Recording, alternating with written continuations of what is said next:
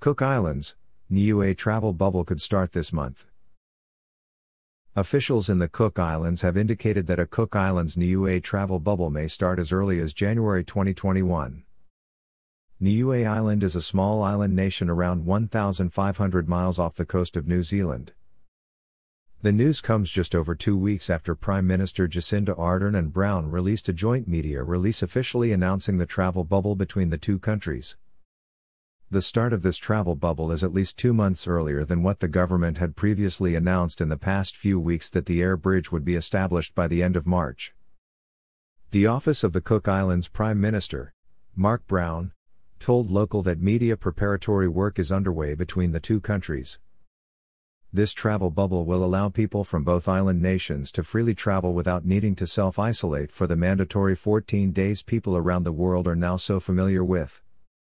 Ardern and Brown said at the time that they had instructed officials to continue working together to put in all measures needed ahead of the travel bubble, which they said would happen in the first quarter of next year.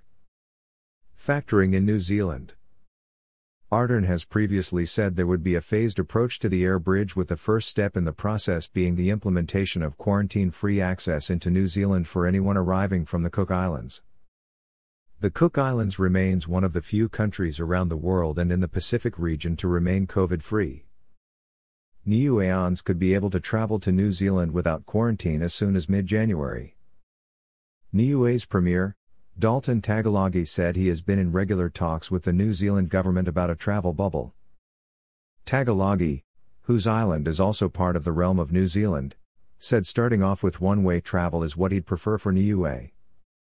I think the two-way will be in the quarter, say March next, but I'm hoping for the one-way to be in January or February at least. You know, a testing start and see how things are going, but the main aim and big aim would be a two-way quarantine-free travel. Dalton Tagalagi said if a Cook Islands travel bubble is successful, then Niue would likely follow soon after. The island's people have fared remarkably well through one of the island's toughest years, he said. After years of record growth, the coronavirus pandemic has seen the country of 1,600 people's tourism industry drop to zero. Tagalagi said while the government has been financially propped up by donor countries, particularly New Zealand, it hasn't been easy.